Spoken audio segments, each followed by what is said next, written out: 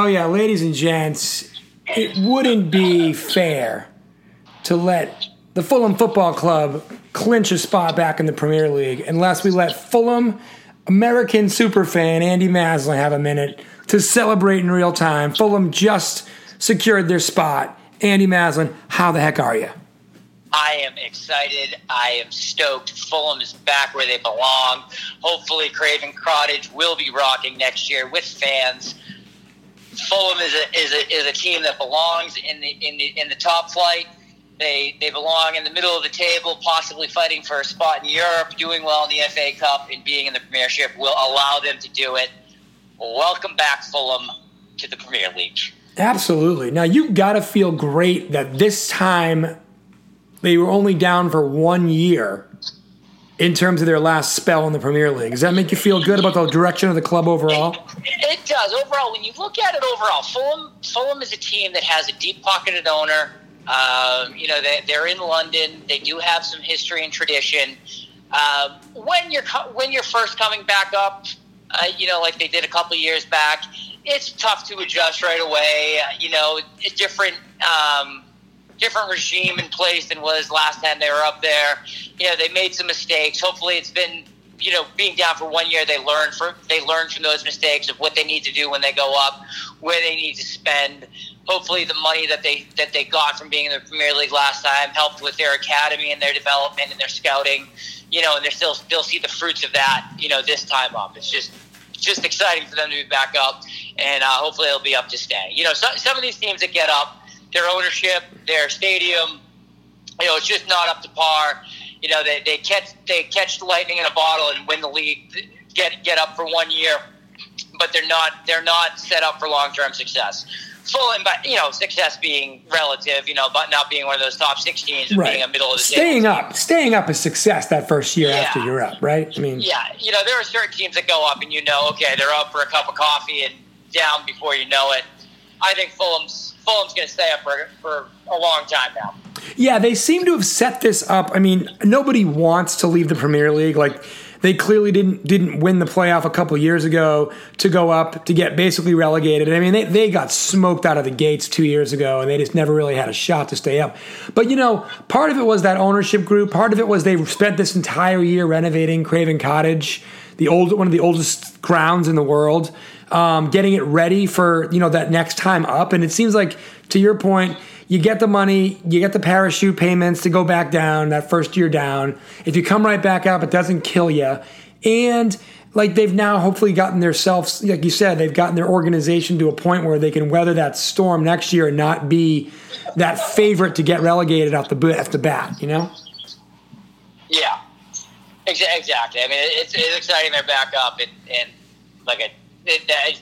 if they go back down after a season, I may have to jump off the Fulham train. But you got to feel good about it. And it's funny, I was saying to somebody earlier, two of the largest Fulham fans I know in the United States, at least, are you, and your name's Andrew, and then my cousin Andrew Brown, both Fulham fans for different reasons. Now, your reason has to do with your honeymoon, is that correct? Or were you a Fulham fan before that?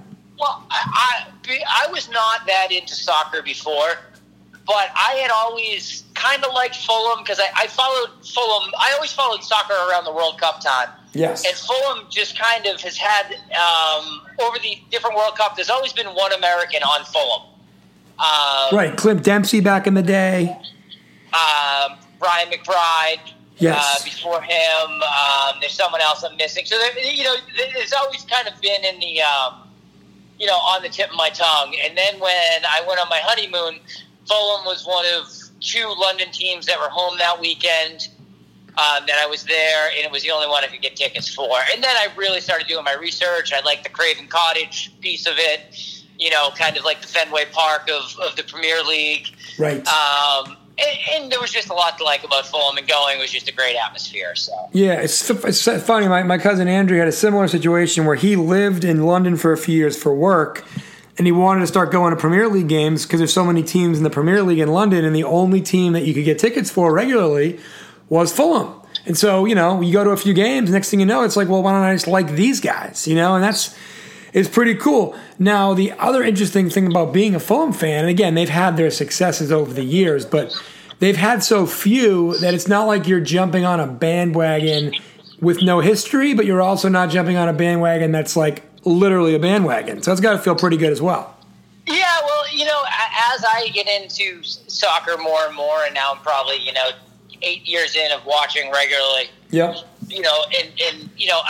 other my friends get into it, and when it comes to who do you pick, it's tough. Like, I like Arsenal because I got into Arsenal because you were watching them, and then the Gooners are a strong club. So if you want to go out and watch a game, you can watch it with fellow fans. And Chelsea, Manchester United, Manchester City, all the big clubs. It's easy to jump on, but then you feel like a bandwagon fan. Correct.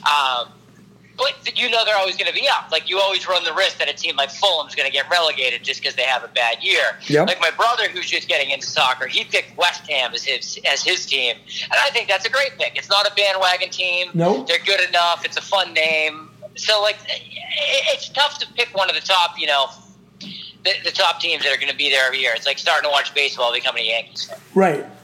Absolutely. And exactly right. Which is why you and I are also, we're big fans of Plymouth Argyle down in the 4th division, just got promoted to the 3rd division. You got to start somewhere. You got to start at the bottom. I am the number 2 Plymouth Argyle fan in the United States. You are, absolutely. Who's number 1? Number 1. Oh, I am? Yes. Oh, I thought you were number 1. Anyway, we're the top 2 guys. Yeah. Top 2 guys in the United States. Let me ask you this. So, Brentford Football Club, they literally are like the equivalent of a Thanksgiving Day high school football rival in terms of distance from Fulham. They have not been up since the 1940s. Obviously, it took 104 minutes for Fulham to score tonight. They've apparently, the last 9 playoffs they've been in, they've lost all 9. Do you have anything to say to them besides tough luck tonight? Obviously, your guys won, but how does that strike you? You lost. Yeah, there's 2 ways to get promoted, and they didn't get either one. They didn't come in top 2, and they didn't win in the playoffs. Yep. And that's the hardest lesson that either one of these 2 teams today was going to learn, was both of them had a chance on the last day of the season to win instead of lose or tie, and they would have been up. And the team, whoever came in second, now I forget, would have been in this playoff. And they both screwed it up, and they both wound up within just 1 goal of each other. So I think Brentford was the 3 seed and Fulham was the 4 seed, and they had the exact same amount of points. They both had a chance on the last day of the season. They both choked. And so only, and there wasn't even a guarantee either one of them would have gone up, but they both beat the Welsh teams. And to your point, you had 3 different ways to do it. You win the league, you come in second, or you win the playoff. And Brentford just couldn't get it done. Thanks for coming out.